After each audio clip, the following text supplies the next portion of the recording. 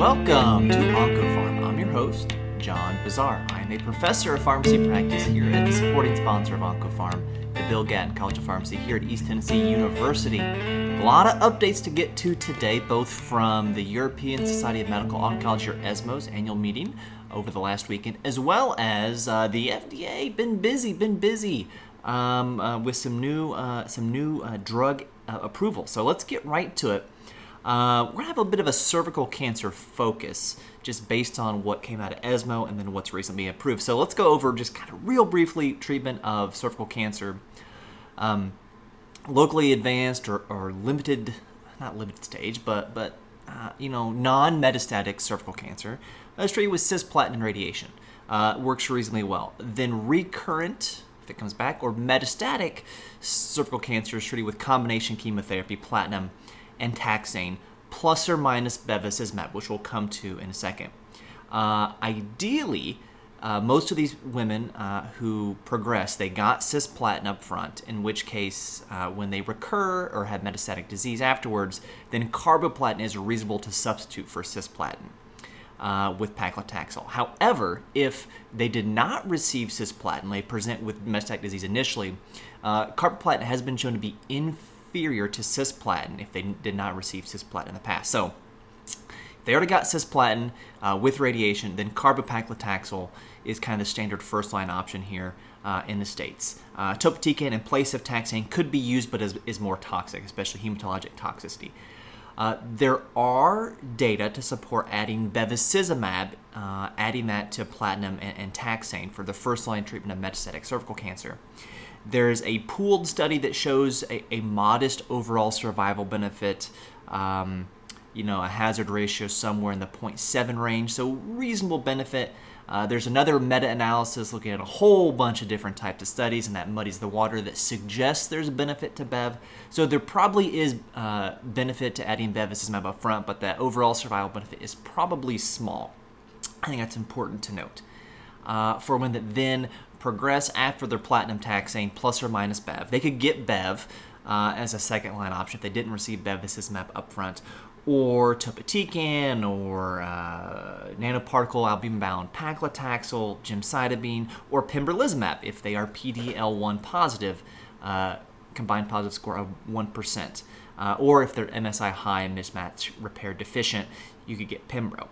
So it's in that setting that we get Keynote 826, which was presented at ESMO and published simultaneously in the New England Journal of Medicine. This was a study of 600 women with cervical cancer, median age 50. This is a younger patient population, which is what you would expect with cervical cancer. You had women as young as 22 on this study. 55% white, 45% non-white, which maybe is indicative of the health disparities in the non-white patient population. Cervical cancer largely is a preventable disease with appropriate cervical cancer screening, and that's because, similar to colon cancer, cervical cancer often will exist as a non-cancerous or precancerous dysplasia lesion for a couple years before it then progresses. So you can see it and identify it visually with a pap smear before it progresses to cervical cancer. So it can be removed. So as long as women have access to the appropriate screening, this is a disease that should be prevented from happening, which is why we've seen cervical cancer rates drop drastically in the last century. It is mostly a squamous cell histology. 70% of women in the study had squamous cell histology, some adeno, some squamous adeno mix. 18% were de novo metastatic. The rest had either recurrent or persistent disease, either with or without distant mets. Only 11% were PD-L1 negative. 50% had a CPS above 10. Now, if you look in the literature how much PD-L1 is expressed, it's a little bit hard to compare different fruits to different fruits. You see data from a PD-L1 expression on the cervical cancer cells from 34% up to 96%, maybe 80 to 90% in other studies. But combined positive score looks not only at the PD-L1 expression on the cancer cells, but also the tumor-infiltrating lymphocytes and macrophages in the tissue sample. So while this is a population heavily enriched with PD-L1 expressing or CPS positive disease, it doesn't look like that's necessarily cherry picking people who are just PD-L1 positive. That very well could be what we see in cervical cancer. And then about 2/3 received bevacizumab as well, which was up to physician discretion, as well as the choice of cisplatin or carboplatin as the platinum backbone. They're randomized 1-to-1 stratified by PD-L1 expression. Good. Bevacizumab use. Okay, great. They're looking at, this is funny. This cracks me up. Their primary endpoint was PFS and OS split, and I'm quoting here, across 6 primary hypotheses.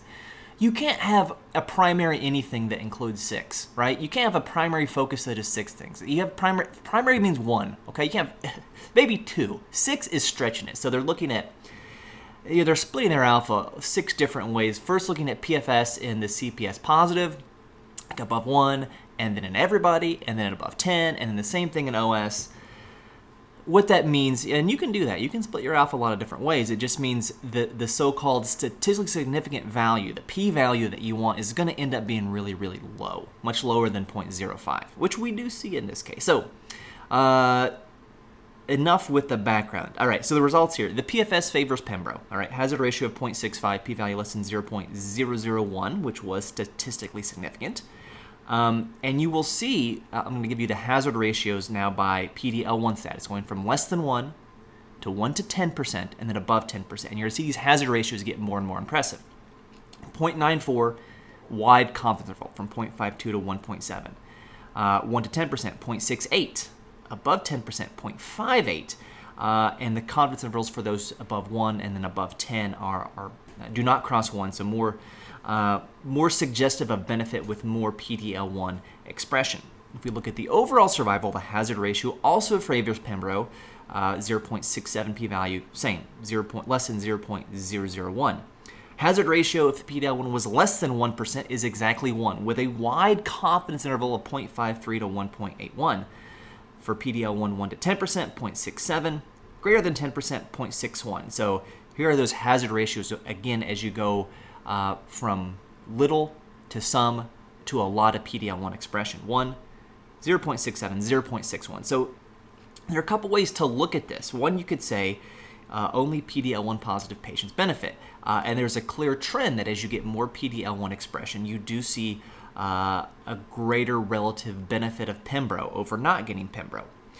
The other way to look at it is this patient population is very heavily PD-L1 positive. Only 11% of the patient population is less than 1%. And while it looks like those with the PD-L1 negative disease don't benefit from Pembro, that hazard ratio is 0.53 to 1.81. So the way that you would kind of interpret that statistically is, I'm not confident. You know, it's reasonable that the actual hazard ratio is in line with the 0.61, 0.67. Maybe it's really like 0.8. Or it could be 1.8. We don't know. So probably going to give those women that are PD-L1 negative the benefit of the doubt, and they should get Pembro. So clear benefit of PFS and overall survival for Pembro added to taxane plus paclitaxel plus Bev. By the way, in the forest plot, those who received Bev tended to do better with Pembro than those that didn't. So probably looking at a new standard of care of a quadruplet for these metastatic patients. My big question with this study seems to be an open and shut no-brainer, is we know that if you did not get cisplatin for localized disease, that you should get cisplatin as your backbone platinum in your chemo regimen. This is not reported in the study or in the appendix how many got cis, how many got carboplatin. And the fact that that's omitted raises some questions for me. It's a sentence. It's a line in a table. It's easy to, especially in the appendix. It's not there, which generally when somebody hides something from me, I assume the worst. I assume they're hiding it not because of accident. I assume they're hiding it because they want to hide something, and that I could be wrong about that, but it makes me wonder if a lot of folks are getting carbo in the study instead of cisplatin. And so now we've got maybe an inferior backbone arm, and that's why Pembro looked better in this setting, when maybe it isn't. And it probably is. This is a pretty consistent benefit here. But really hope somebody in GOG or somebody who has some sway writes a letter to the editor asking that question and they don't dodge and they do give those numbers. Hope to see that. Okay. But it probably looks like we've got a new standard of care here for metastatic cervical cancer. Again, the best thing to do for this is to have wider access to cervical cancer screening for younger women. Okay, now, if you progress, or when you progress with metastatic cervical cancer, the options are not great. You can go and find topotecan, which has got a lot of activity in the upfront setting. In at least 2 phase 2 studies I looked at, response rates of nothing in the refractory setting here for these folks. So it's in that vein that we get tisotumab vedotin, or Tivdak, which was approved September 20th for recurrent or metastatic cervical cancer. This was, as you can assume, an open-label, single-arm study of 101 patients who had received 1 to 2, no more than 2, 1 to 2 prior regimens, including a platinum-based chemo. 69% had received Bev. The overall response rate was 24%, which is, that's good in a refractory setting. Anything above 10% response rate, we'd say that's sign of disease activity. 24% is good, especially it's a tough to treat disease. Okay. Now we know vedotin, right? Why don't we just give people vedotin? We know vedotin. It's monomethyl auristatin E, MMAE. It's a microtubule poison. It's been linked to every other antibody under the sun.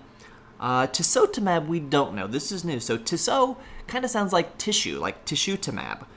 In fact, some may even pronounce it tissuetumab. And this is an IgG antibody against tissue factor. That is expressed on cell-bound or surface-bound tissue factor on cancer cells. Cervical cancer cells express tissue factor. Lots of cancer cells express tissue factor. So if you ever wonder why people with cancer are so prothrombotic, they got darn tissue factor on the cell surface of these cancer cells. And yes, the same tissue factor that kicks off the whole extrinsic coagulation cascade.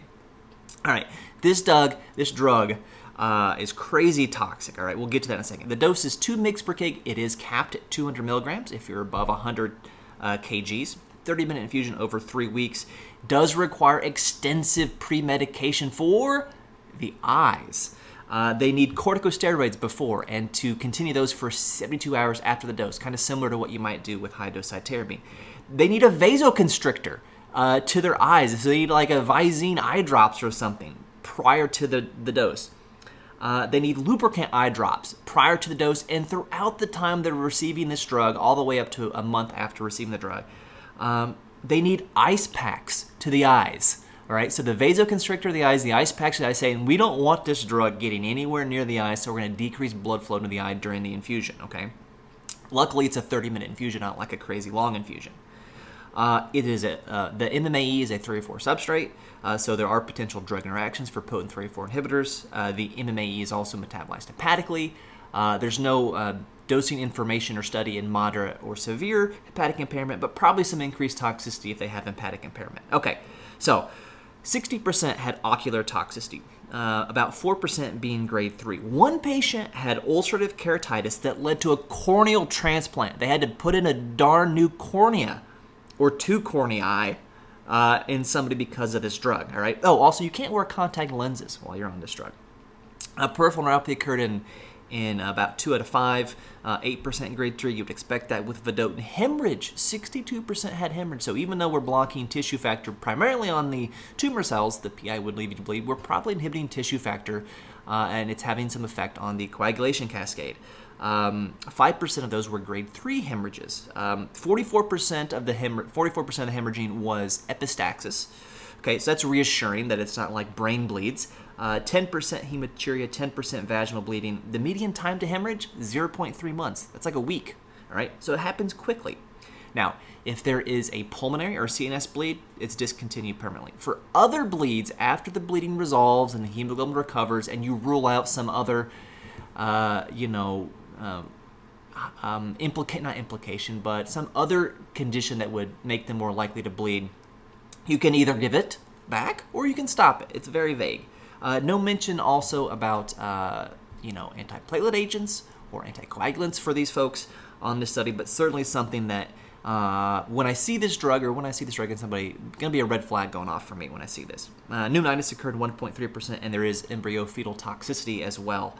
Other side effects of note, kind of minor. There's some fatigue, some muscle aches, mild myelosuppression, as you might expect with Vedotin, and some increased AST, ALT can be seen. Nothing too worrisome, especially in light of, all the, 5 things you have to do for the eyes? You got to do steroid eye drops, vasoconstrictors eye drops, ice packs, and lubricate eye drops. These people need 3 sets of eye drops going in their eyes, and they got to go to an ophthalmologist up front, get an exam via slit lamp, and periodically throughout treatment. Just a whole bunch of stuff going on here. Let's see. Next drug approval to talk about on September 15th, mobocertinib was approved for EGFR exon 20 insertion mutation metastatic non-small cell lung cancer after prior treatment with one platinum-based chemo regimen. This is the same approval of amivantamab, which was approved in May as an antibody. That antibody had a response rate of 40%, interstitial lung disease in 3%, rash in 74%, and eye toxicity in less than 1%. Now, it's important to consider this. These have been compared. So you get somebody with an exon 20 insertion mutated non-small cell lung cancer, you're going to be choosing between these 2 drugs. And we can't really make our choice on efficacy, even though the antibody looks like it has a response rate of 40%, whereas mobocertinib had a response rate of 28%. The key is going to be the toxicity, which I'll get to next. Now, mobocertinib is an EGFR exon 20 kinase inhibitor, more so than wild-type EGFR. It is also a HER2 and HER4 kinase inhibitor. There is a boxed warning for this drug for QTc prolongation. 11% of people on the study had a 60 millisecond increase in their QTc, so they went from 350 to 410. That's a huge jump. That's a vandetanib type jump. The average increase in QTc was 23 milliseconds, and they actually had a cap in enrollment on the study. If the QTc was above 470, they were not allowed to be included on the study. Major drug-drug interactions with this drug as a 3-4 substrate and QTc prolonging drug. So the worst thing you could do is put somebody on an azole and a fungal and mobocertinib, which is going to increase the exposure of mobocertinib and potentially its 2 active metabolites and cause maybe some QT prolongation as well. Interstitial lung disease, about 4%. Decreased ejection fraction, so heart failure occurred in 2.7%. Again, it also inhibits HER2 kinase. And diarrhea, 93%. Even though it doesn't inhibit wild-type EGFR as much as the exon 20, still does inhibit some of the wild-type EGFR, as well as HER2 and HER4, which are also epidermal growth factor receptor family transmembrane kinases.